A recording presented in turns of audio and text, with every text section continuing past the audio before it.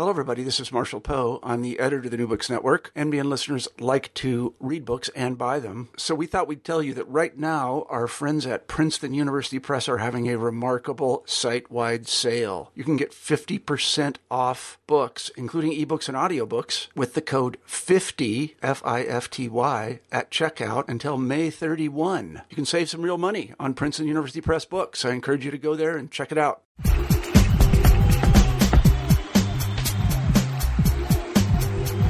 Thank you for downloading this podcast of New Books in Sports. I'm your host, Bruce Berglund. Each week we feature an interesting new book on some area of sports, and we interview the author. This week's guest is Stephen Mumford, professor of metaphysics and dean of the Faculty of Arts at the University of Nottingham. We are discussing his book, Watching Sport: Aesthetics, Ethics, and Emotion, published in 2011 as part of the Routledge series, Ethics and Sport. Think about this. In all your years of watching sports, is there one event or game that stands out, one that you still hold warmly in your memory, that you would describe as the best you've ever seen? Stephen Mumford's book begins with the best game he has ever seen in a lifetime of watching sports. The experience led him to reflect on what we gain, if anything, from our time spent in the stadium and in front of the TV. Is there some deeper good to watching sports? Or do we get only a few hours of idle entertainment, with the only serious thought being whether we should open the ranch-flavored nachos or the barbecued-flavored chips? You probably wouldn't be listening to this podcast if you answered yes to that last question. Likewise, Stephen knew that there was something more to our watching sports. The question was, what? His book poses possible answers, but it also serves as a fillip to the back of the head, in the way of all good philosophy writing, by reminding us to think, even when we're on the couch watching a match. Stephen writes that there is no guarantee that everyone who watches sport will use it for personal improvement. Nor is there a guarantee of particular moral lessons in every event we watch. But even in the triviality of our games, there is the possibility of wisdom, if we only look for it. We begin the interview with an account of the best game Stephen has ever seen, and how that experience led him from being a philosopher who followed sports to a philosopher of sports.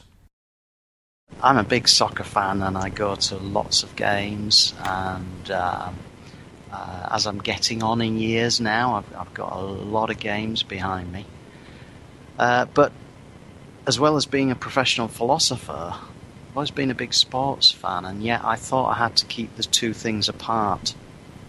To such an extent that you wouldn't often confess to other philosophers that you were a big soccer fan. You'd maybe talk about opera or something like that, something a bit more cultured. But in 2007, I attended this game in Spain, and it was at the end of quite a long journey. I was pretty exhausted, and I'd not slept the night before on this quite a long journey getting to Madrid. So I went to this game. It was Real Madrid against Mallorca, and it turned out to be an absolutely fantastic game. The score kept changing. The lead was changing hands. All the goals were really spectacular. They were shooting them in from 30 metres. And halfway through the second half, I had this realisation. The first thing I realised that although the game was tied at 3-3, I thought Real Madrid are definitely going to win this game.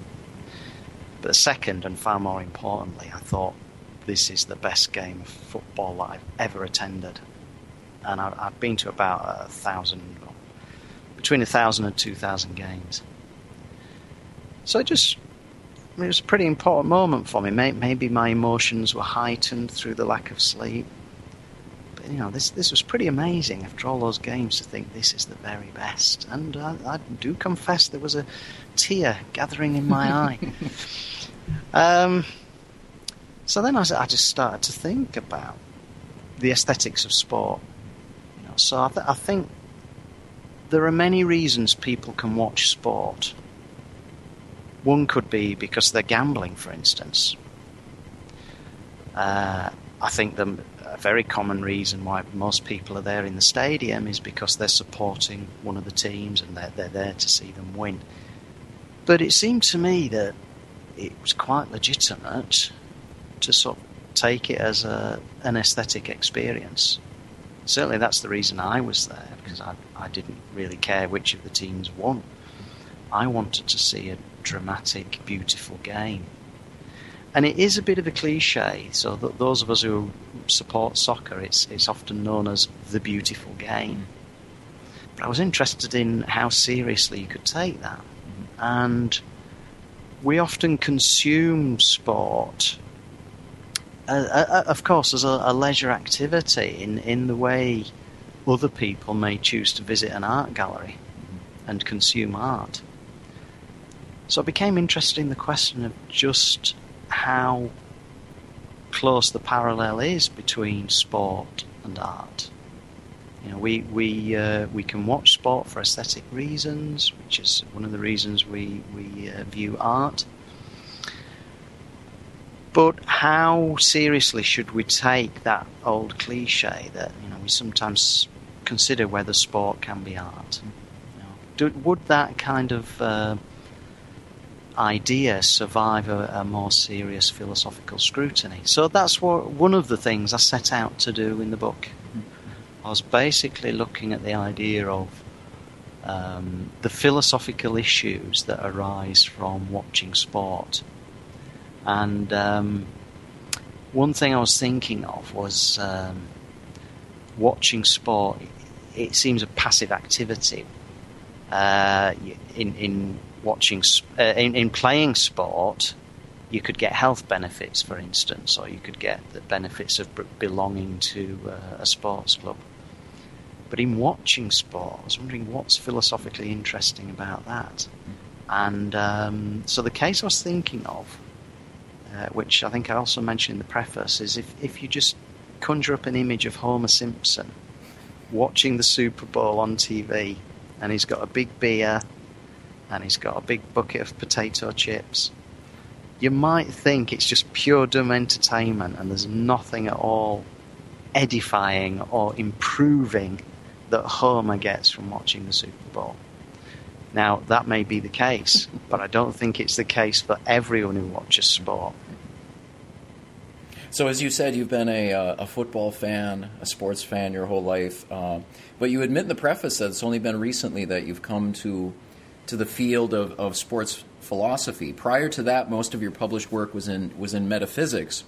So what brought you from, was it these specific questions, or was it something larger that brought you from writing about dispositions and natural law and Humean metaphysics to the philosophy of sports? So this is something of a career turn for you. What brought you to that? Well, it was largely accidental. So I didn't know that there was such a thing as philosophy of sport because one of my old colleagues at my previous university in Leeds was a philosopher of sport. But I don't think I'd taken it seriously. So the first part of my career I did work as a metaphysician, and my interest in sport was non-academic, kept completely separate. I went along to a philosophy of sport conference just out of interest to see what was going on. And I never guessed I'd get sucked in the way that I did. Because I think it's probably fair to say, although it's unfortunate, but the philosophy of sport is it doesn't have the highest regard among philosophers. I think this is very unfortunate. So there's maybe a ranking where if you're a logician or a metaphysician, people are in awe of your ability and they think, oh, that's really serious stuff. And then as you go down epistemology and philosophy of science and so on, it's almost like there's a ranking, and then you get to more practical areas of philosophy. Mm-hmm. And it may be the case that philosophy of sport is right at the bottom there. But I think that that's completely unfair. I mean, there are just as many interesting philosophical issues there as there are in, for instance, philosophy of fiction, philosophy of film. These areas, I think there are many similar philosophical issues there, but philosophy of fiction, philosophy of film are quite respected. Mm-hmm. So I didn't see the ground for that, and once I attended a few philosophy of sport conferences and saw the interesting stuff that was going on, then I thought, I want to do some of that. Mm-hmm. So as you discovered, philosophy of sports is a developed field. There are professional organizations, there are conferences, there are at least 2 journals published in the field. And it is, as you just said, philosophy of sports is not highly regarded in the Guild of Philosophers, and I would say it's safe to say that philosophy is not highly regarded among most sports fans. I don't hear my local sports guys on the radio Good point. Or even ESPN or BBC talking much about philosophy. So what can philosophy bring for a sports fan, what can philosophy bring to our appreciation of sports? Well, that's a good question. It was almost as if I had a bit of a mission in the book, to kind of play an educative role and show if any sports fan chances upon the book who hasn't done any philosophy before, then I tried to write it in a way that they could come to appreciate some of the philosophical issues that were there. Mm-hmm. So it may be a vanity, but I did have a hope that I could make some people think about sport philosophically, people who hadn't done before. Mm-hmm. And I'm pleased to say I have had some opportunities to speak to audiences that I wouldn't usually approach. Mm-hmm. And I'm really pleased that there has been interest in the sports world. And once you get talking to people about it, it's surprising how interested they become. So I've met a few former professional sportsmen and women and told them about it, and at first they're sort of a bit jokey about it, maybe because there's that in sports culture we're often encouraged to just sort of be strong and be a winner and not be too reflective. But once you get into a conversation, it's amazing how interested they clearly are. So let's turn to the book. One of the key themes of the book, and something that I really appreciated, is this idea that there are some fans who are purists and some fans who are partisans. So can you explain to start what characterizes a purist from a partisan? Okay, well, I'll just say by way of background that I feel in a good position to talk about these 2 kinds of fan because I have been both. So I had a long spell when I was a partisan. Now the partisan is someone who they go to the sporting event because they want to see their team win. And I think it is usually team sports that attracts the partisan. And I think there are some reasons for that we could go into. But their primary interest will be in the victory. Mm-hmm. And to such an extent that they're quite prepared to see what I would now regard as a bad game, as long as it results in a win for their side. So when I was a partisan, I would much prefer to see quite a bad game, but one that we won 1-0, than to see a game that we lost 3-4. Mm-hmm. So I did indeed see games that we lost 3-4, and for me they were worthless, and just tried to eradicate them from my memory as soon as possible, and it ruined my weekend. The purist, on the other hand, I think is someone who's sort of there for the love of the game, and they want to see a good game. Now, this of course can include victory, because one thing that makes sport good is the drama that you get through having defeats and victories, and without that goal, the 2 sides wouldn't be trying their best. So you certainly want to see competition. But the purist might not mind which of the teams wins, which of the teams achieves this beautiful victory. The other thing about the purists, I think, is they want to see the sport's higher values instantiated. another way of seeing that is they want both sides, both competitors, to do their best, play to the best of their ability. Mm-hmm. And in contrast to that, I think the partisan would often be quite happy to see a victory if it just came because the other team underperformed. Mm-hmm. So I remember cases like this because I supported quite an unsuccessful football team, quite not even top ranking, and occasionally in cup competitions they would draw against one of the real big teams like Manchester United.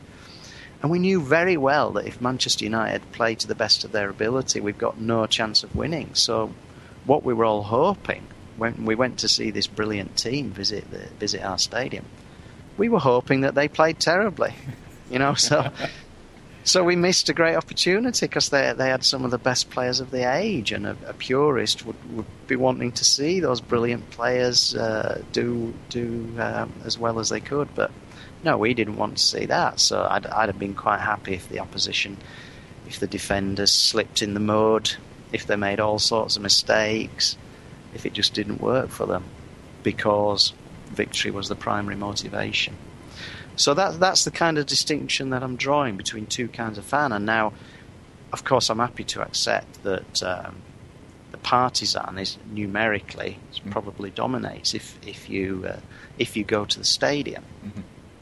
But then again, if you think of people watching at home on TV, they may have no particular preference for one side or the other, so they may just want to see a good game. Mm-hmm.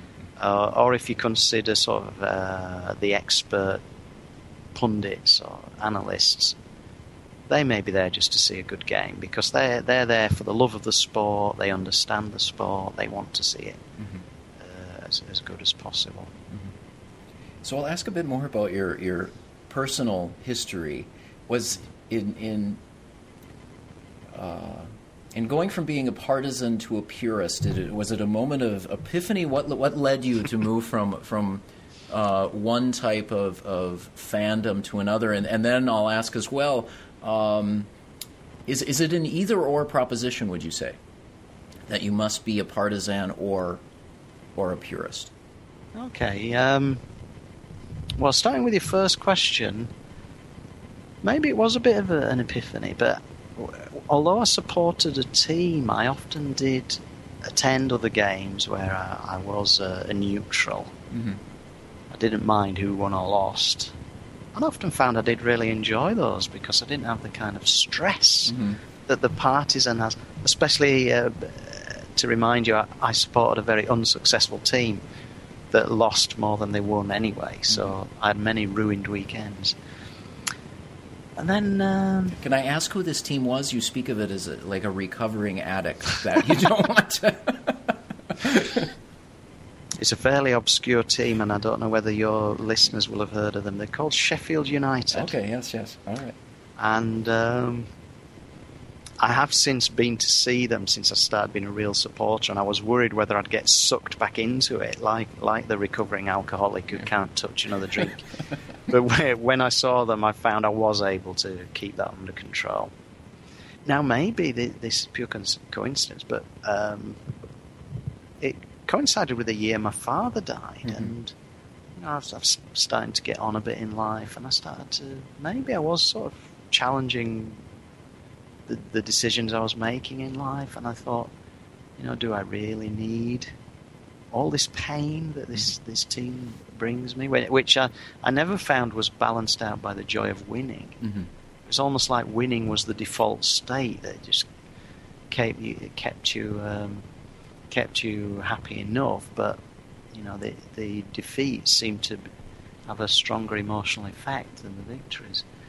So then I had a season when I was supporting my team and attending other games as a neutral. But then at the end of that, I decided that I was enjoying the games where I was there as a purist, just enjoying the sport. I was enjoying that far more than when I was there to support a team. So I made a decision, and that was about 17 years ago now, and I haven't looked back. Now, the question of whether someone could be both. So the way I set it up in the book, I'm sort of describing these two traits, really. Mm-hmm. There's the purist and the partisan. And it's almost suggesting as if sports fans have to fall into one category or the other. Mm-hmm. But one response I've had is that rather exaggerates the differences, and most sports fans have got a mixture of both within them. So, yeah, they want to see their team win, and that may be their primary motivation of the partisan. But you could say, notwithstanding that, they would still prefer to see a beautiful and dramatic win mm-hmm. to an ugly win. So it shows that even the partisan could have some aesthetic considerations. And so the idea would be that many sports fans are in a kind of moderate purist position where they've got some partisan leanings but also some purist leanings. Now, I'm happy to concede that is the case, and I think many sports fans will fall on a spectrum. Mm-hmm. So at one extreme, and it would be the extreme, you would have the complete partisan whose only interest was in victory. Mm-hmm. And I think I have seen some fans like this. Mm-hmm. I've been to games in South America, and there are some fans who actually don't watch the game. They have their back to the match, and they're just sort of whipping up the crowd all the time. Mm-hmm. So I don't think they could have much claim to be a purist if they don't end up actually seeing much of the game.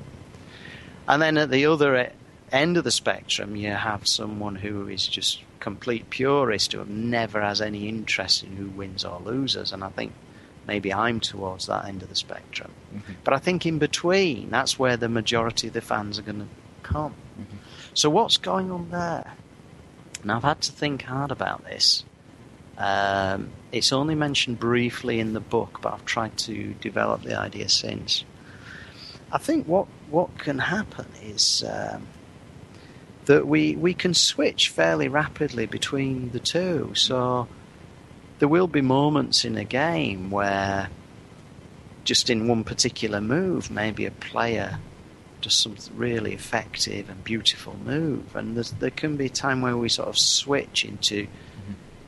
appreciating that just aesthetically, yeah, and forget for a moment that it's all about victory.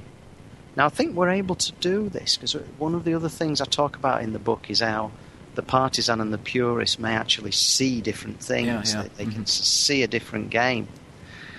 But if you consider the Necker cube, so this is a cube that's just mm-hmm. line drawn, and it can be seen in different ways with either the bottom face as if it's at the front or the top face as if that's at the front. If you look at the Necker cube, you can switch between different ways of seeing it pretty rapidly. Mm-hmm.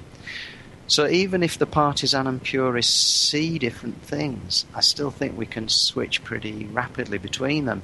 So then where you are on the spectrum, I think, could come down to how much of the game you're spent just rooting for your team mm-hmm. and how much of the game you're spent in aesthetic contemplation. Mm-hmm. So following upon that, I was interested in this idea that as a partisan, your perspective is somewhat distorted of the game. And I was thinking about this because you do talk about ethics and what the type of ethical lessons we gain from watching sports.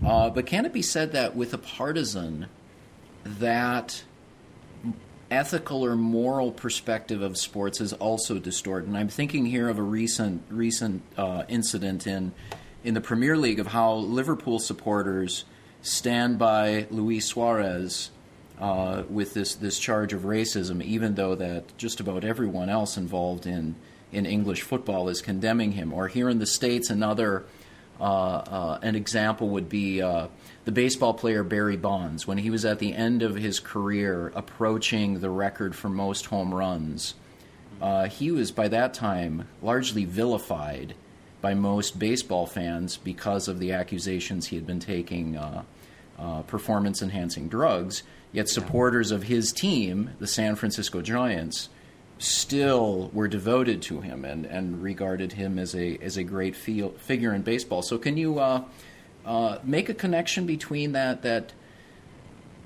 perspective of a partisan and how it relates to gaining these larger lessons from sports that you talk about in the rest of the book? Yeah, so it's a good question and a good summary of some of the things I'm saying. So I've got a chapter where I talk about the connection between aesthetics and ethics. Mm-hmm. Okay, so aestheticians, philosophers who work on art and aesthetics, they've often discussed whether there is this kind of tight connection. And I think that there is a fairly close connection, and I think that sport really illustrates it perhaps better than any other case. So the kind of standard example that they talk about in aesthetics is the case of Leni Riefenstahl. Now, she was a filmmaker who had lots of innovative techniques. Mm-hmm. And for the time, and I'm talking about 1930s, she was probably the best filmmaker in the world. Mm-hmm. She was right at the cutting edge. She was probably the first filmmaker to use moving cameras, for instance. So she could mount it on rails and move it along. And so a lot of film techniques we now have their origin with Leni Riefenstahl. Mm-hmm. However, she was the filmmaker of the Nazi regime, and a number of her films were made in glorification of the Nazi regime. So there's a film called Triumph of the Will, which is an homage to Nazism and Adolf Hitler. So the question there is whether those ethical aspects of the film make it flawed as an artistic work. Mm-hmm. Because there's two attitudes you could have to that. One you could say is that it's aesthetically valuable, and the flaws in it are purely ethical. But then the other attitude, the one that I support, is that the ethical flaws actually destroy it as an artistic work. Mm-hmm. So when you watch Triumph of the Will, it's actually quite uncomfortable to watch. Mm-hmm. And the reason it's uncomfortable is because you realise it's so ethically flawed. Now, there's lots of debate on that case in mainstream aesthetics, but I think the case of sport really illustrates it well. Mm-hmm. So the sorts of cases you're mentioning, I think, are really good. So suppose you watch a game of soccer and see this goal that it looks really brilliant. And it's aesthetically really pleasing goal. But then when you get away from the stadium, you find that actually there was a foul play in the run-up to it. Mm-hmm. And I think that detracts from the aesthetics of it. Or another, perhaps one of the most famous examples, would be the case of Ben Johnson winning Olympic gold in the 100 metres. Now that was interesting because for a few days we thought that was one of the greatest ever sprints performed by a human being. And we could watch some slow motion replays of Ben Johnson running down the track. It seemed physical, athletic perfection. Mm. Then a few days later, it emerged that he was using performance-enhancing drugs. So he was cheating. He was stripped of the gold.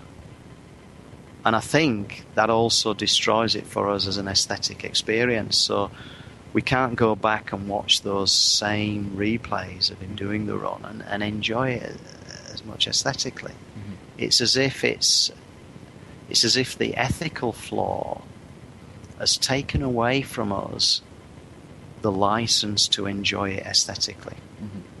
Does it need to be an ethical flaw within that relates directly to the sport? So the examples you mentioned are a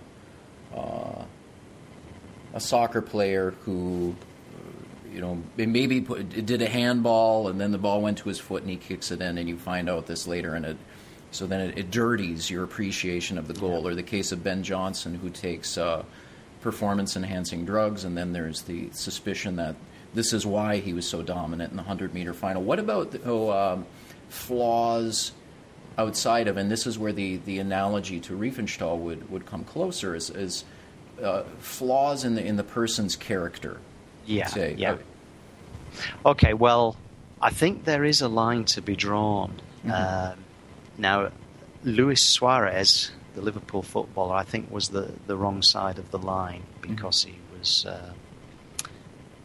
believed to be racially abusing another player during the game. But I think there is a line to be drawn. So I've got another chapter in the book where I consider whether athletes should be role models. So one thing we get in the UK, and I'm sure you get it in the US as well, is that if some personal character flaw is discovered of an athlete, they're often vilified, and they're told that this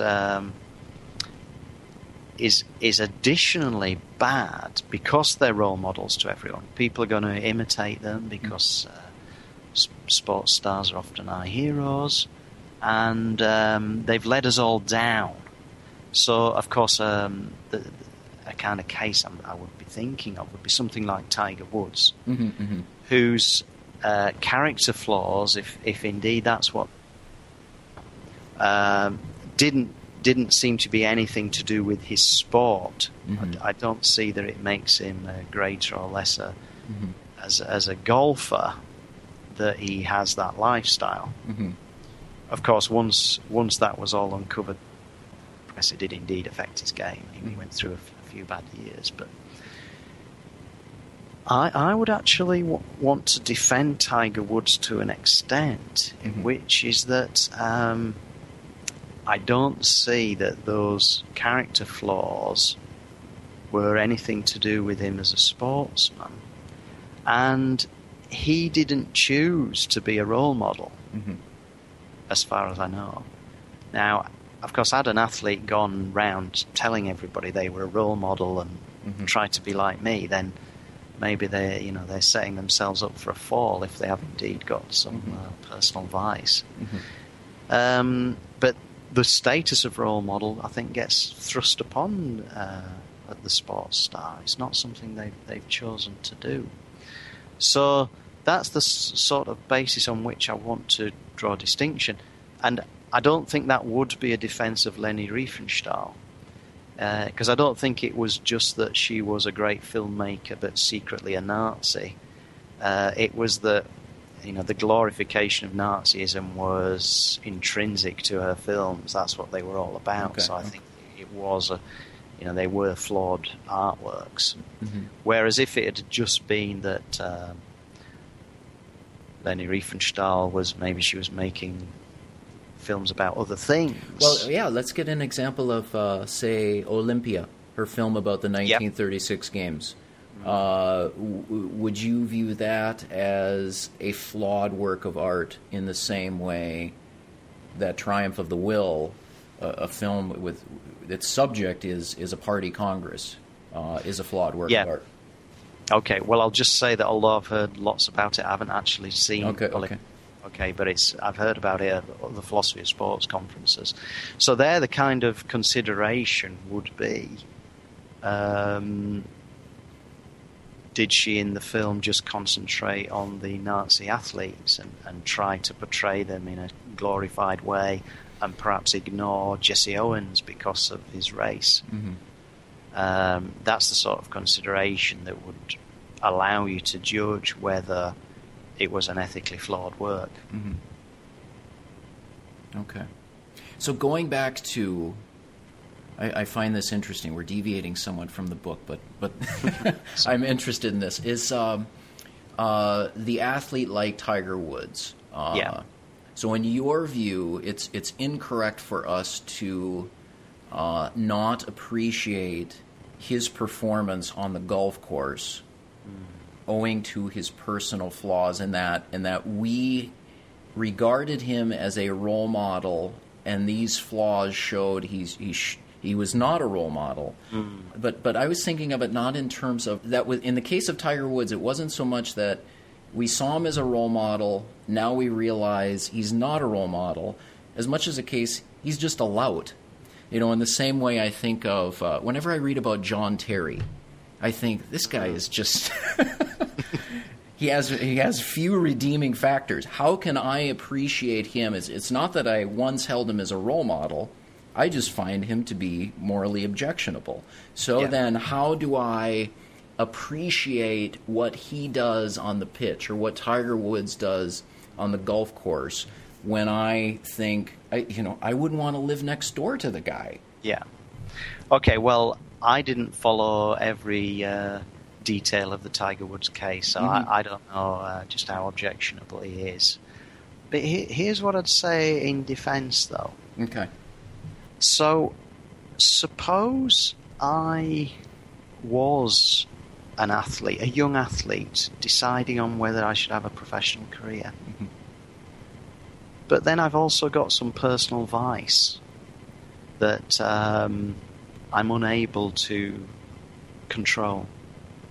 Now, would it then be fair if I was told that I couldn't pursue my career in professional sport because the vice may come out, and then all the people who followed me as a role model would be disappointed, or they may even imitate my vice?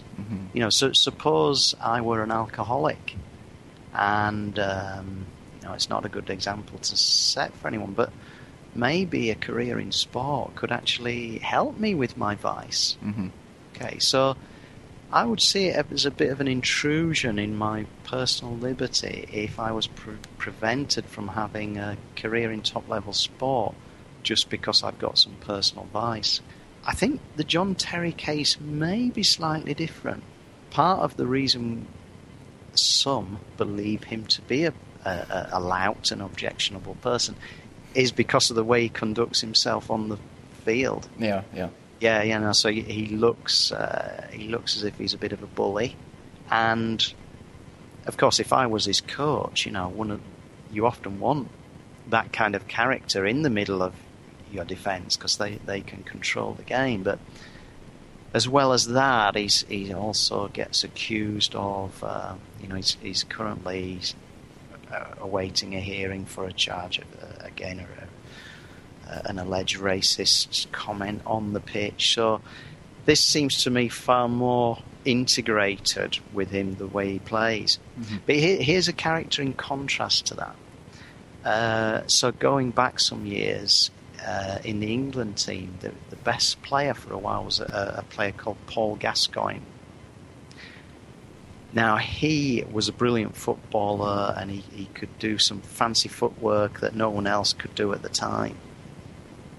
Then emerged much later that A, he seemed to be an alcoholic, and B, he had other really strong personal vices that I don't particularly want to go into. But if we'd taken the football away from him, I think he would have really had an even more miserable existence. And I think there's nothing wrong with sort of appreciating aesthetically him as a footballer without consideration of the personal vices. In the book, you propose that watching sports is good for us in three ways: aesthetically, ethically, and emotionally. So we've talked about ethics, really, and I want to ask more about aesthetics.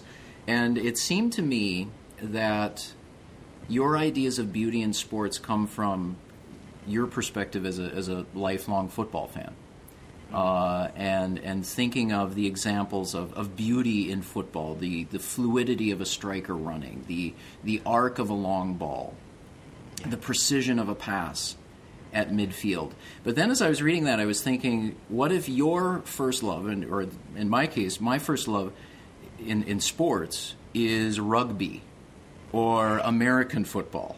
And in these sports, there's an emphasis on force and power and to be direct on violence. So is there room, in your view, of aesthetics in sports for that element of power and violence in sports? So to put it personally, would your writing about beauty in sports have been different if you were a lifelong rugby fan as opposed to a lifelong soccer fan? Yeah. Well, I like to think that the sort of the theory in abstract terms would be the same. Yeah. But some of the aesthetic categories I discussed may have been different. Mm-hmm. So the way I see it, I think there are very many aesthetic categories. When we think of aesthetics, we often just think of beauty, but I think that's fairly vague, and it's not the only aesthetic category. Often in art, the artist is not actually aiming at beauty. Mm-hmm. So there's a philosopher of sport in Portugal called Teresa Lacerda, who's done a lot of work on coming up with a classification of aesthetic categories. And she's actually gone round and interviewed coaches from a wide range of sports and come up with a really long list.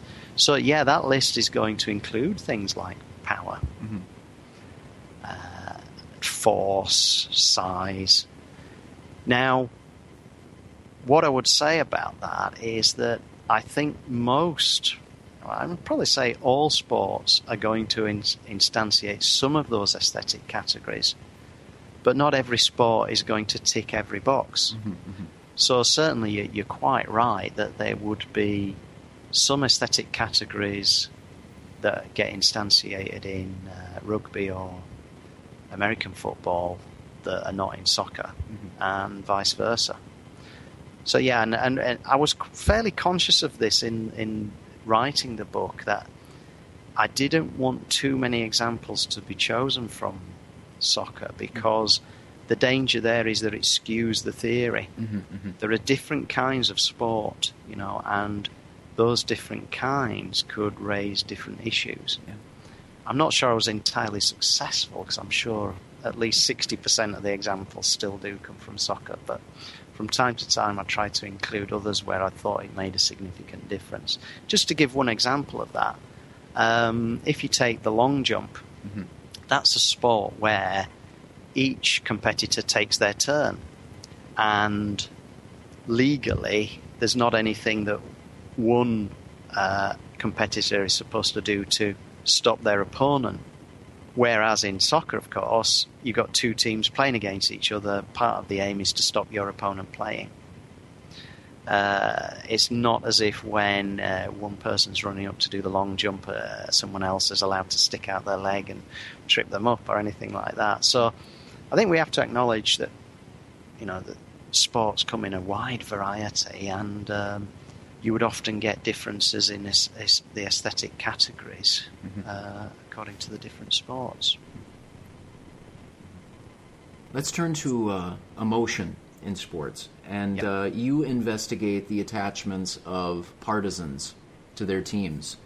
And you ask the question of why fans have such deep allegiances and intense emotional investment to their teams. So what is it that you found, or what do you argue as to the emotional attachment of fans to their teams? Well, I think it's clear that an emotional attachment in sport can indeed be a very deep, satisfying one. There are many cases where people's relationship with their team is the longest relationship of their whole life. Their parents die off, they may get divorced from their spouse, and so on. Whereas a relationship with your sports team can really be lifelong. I think there are some reasons for this. So I've got one chapter in the book where I talk about because it's a kind of collective activity. You're often supporting a team with a bunch of other people, not just the immediate friends you go to the stadium with, but once you're in the stadium, you can be there with 60,000 people. Now, I think that watching sport as a collective experience can really intensify the emotions that are involved, whether it be the absolute joy of victory or the despair of defeat. And there's a couple of cases that could illustrate that. I think if to put it crudely, I think the smaller the crowd in the stadium, then the less intense your emotions are. Whereas the bigger the crowd, you get swept along with it, and you feel things far more intensely. So that's one thing we can say about it. I then also, in another place, I talk about what the object of allegiance is, because one standard thing that we think about emotions is that they have an intentional object. So there has to be something to which the emotion is directed. I think that's interesting in the case of sport, because the object to which your affections are directed is a very complex social entity that undergoes change. So, the sports team can change its location, it can move to a different city, it can change the colour of its strip, it can even change its name. So it's a very complex and changing social entity. And I think this is part of the explanation of why I think allegiance is more often to sport, to team sports than individuals. And I think the explanation of that is the fans themselves can be part of the complex social entity that is a sports club or team. So many things change, but one of the most constant things about the sports club is the fans themselves.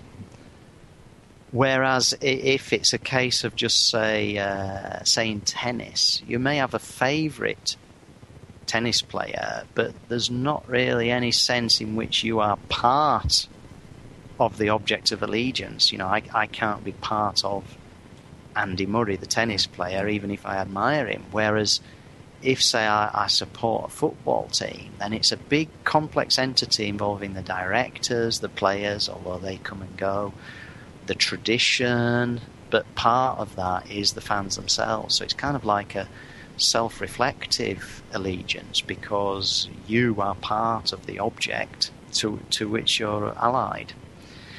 And then the other thing that I discuss at the very end of the book is sort of how rational it is to have such allegiances.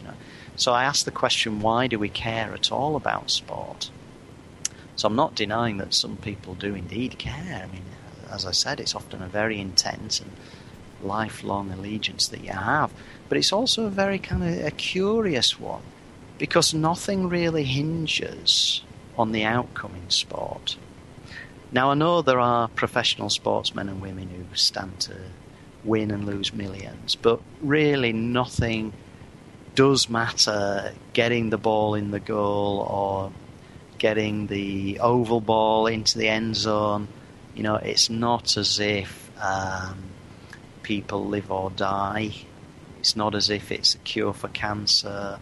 It's not as if it makes us richer or poorer. So I suggest it's a very kind of artificial contest that we set up in sport. We create this set of rules that permits victory and defeat. But outside the rules, it doesn't matter. Take the case of golf again. What really is the point of hitting this small ball into just a slightly larger hole? It doesn't really make the world a better place. Nevertheless, I think it is just intrinsically enjoyable. So one of the greatest books ever written in the philosophy of sport is Bernard Suit's book, The Grasshopper. And he considers, suppose our every material need was met. We had as much food and clothing as we needed. We had everything we wanted. What would we then do with our lives? And he suggests one of the things we would do is play games, just for the sheer intrinsic fun of it. So yeah, it's not for anything else. It doesn't get you anything. But it's just a pleasurable thing to do. So that's one thing I think we're doing with sport. But also, because it's ultimately meaningless, I think that's one of the things that makes it so safe as a kind of aesthetic and ethical experiment. Okay, so In the case of morality, one thing I suggested that sport sets up these artificial contests of virtue. So we can have a struggle of the various athletes, and we can learn from that ethically, because we can see that those who try the hardest and most dedicated, they tend to win, and it gives us moral lessons. And the artificiality, I think, also makes it permissible for us to take aesthetic pleasure from it.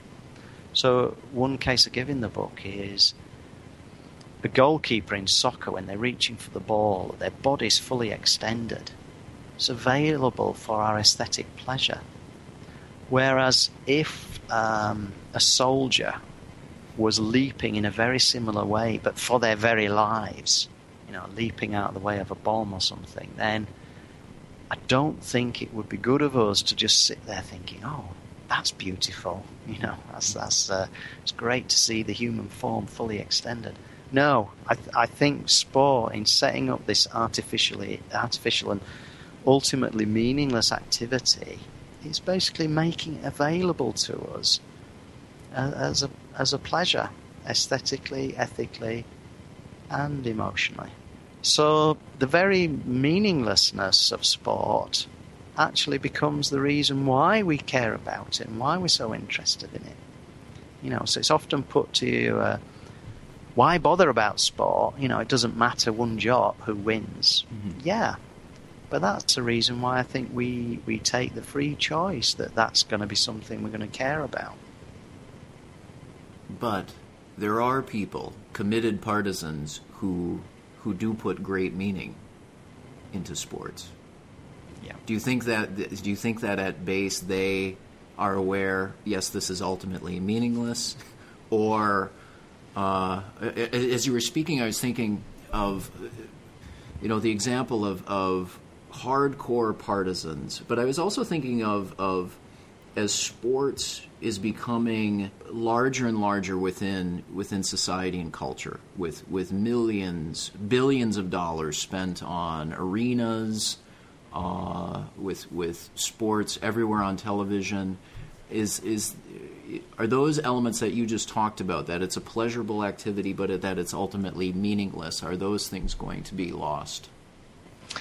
I think what we have to acknowledge is a more sort of general, a kind of existential viewpoint, which is that I think ultimately we can make choices in life about what's important to us.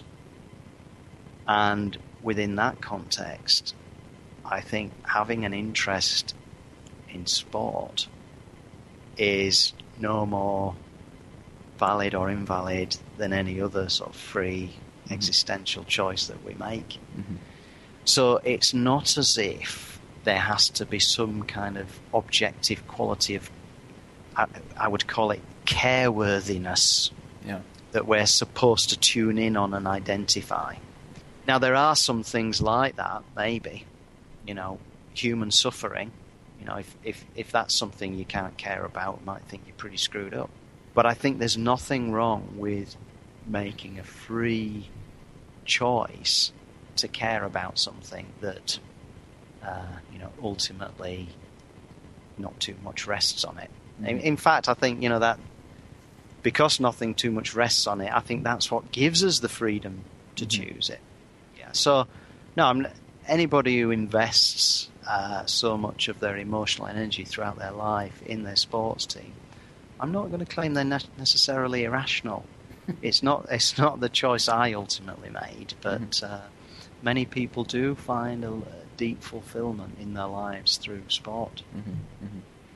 All right, Stephen, we're almost out of time. I want to ask a question that gets away from the book, but I think it's one that would interest you as a football fan. So you've indicated in the book your preference for the purist approach to watching sports. So as a purist and as a philosopher, do you think that the current dominance by Barcelona in European soccer is something good, or is it better, or would it be better to have greater competition among several clubs? So in other words, what is the greater good, if that's the proper philosophical question? To have one transcendent team, or to have more parity among a number of clubs?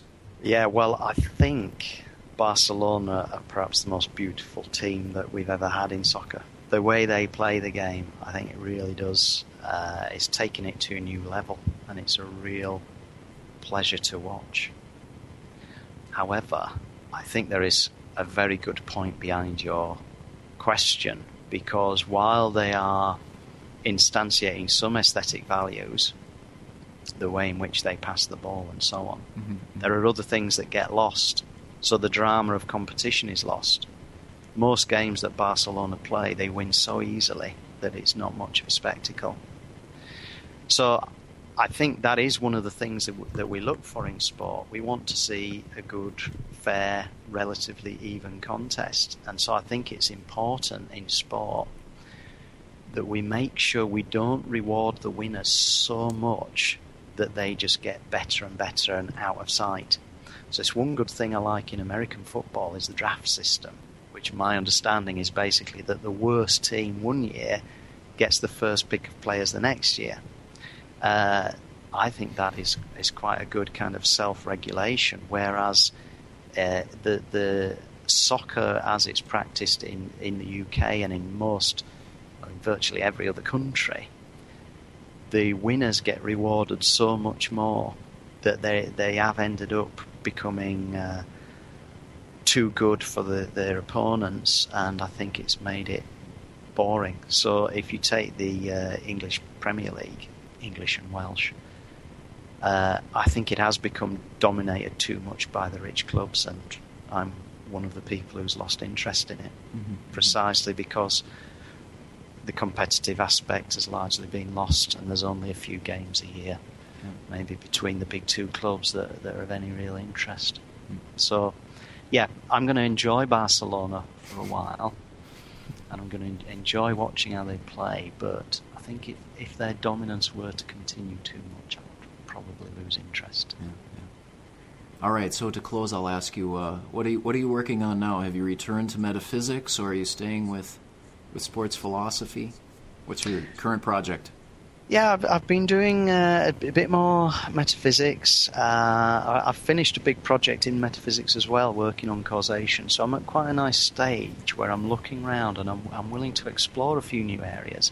Having gone into philosophy of sport that I'd never done before, I got a taste for variety. So there's a few other things in other areas of philosophy of emotion and ethics. Nothing to do with sport, but sort of ethics generally that I've got interested in.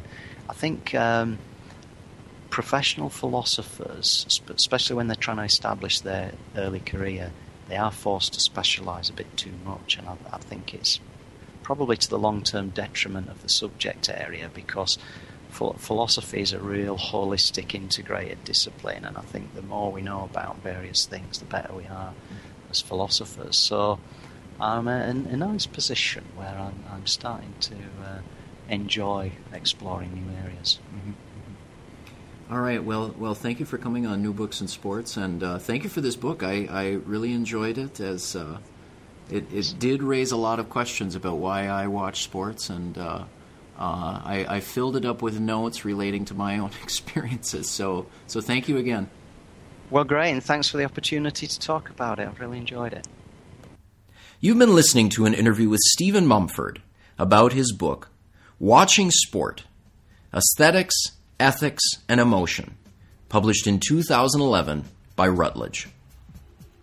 New Books in Sports is part of the New Books Network, which offers dozens of channels of podcast interviews with the authors of new publications on subjects from pop music to public policy. Please friend New Books in Sports on Facebook and follow us on Twitter, where you can give us feedback and find daily links to quality, shorter sports writing. I'm your host, Bruce Berglund. Thanks for listening, and enjoy your week.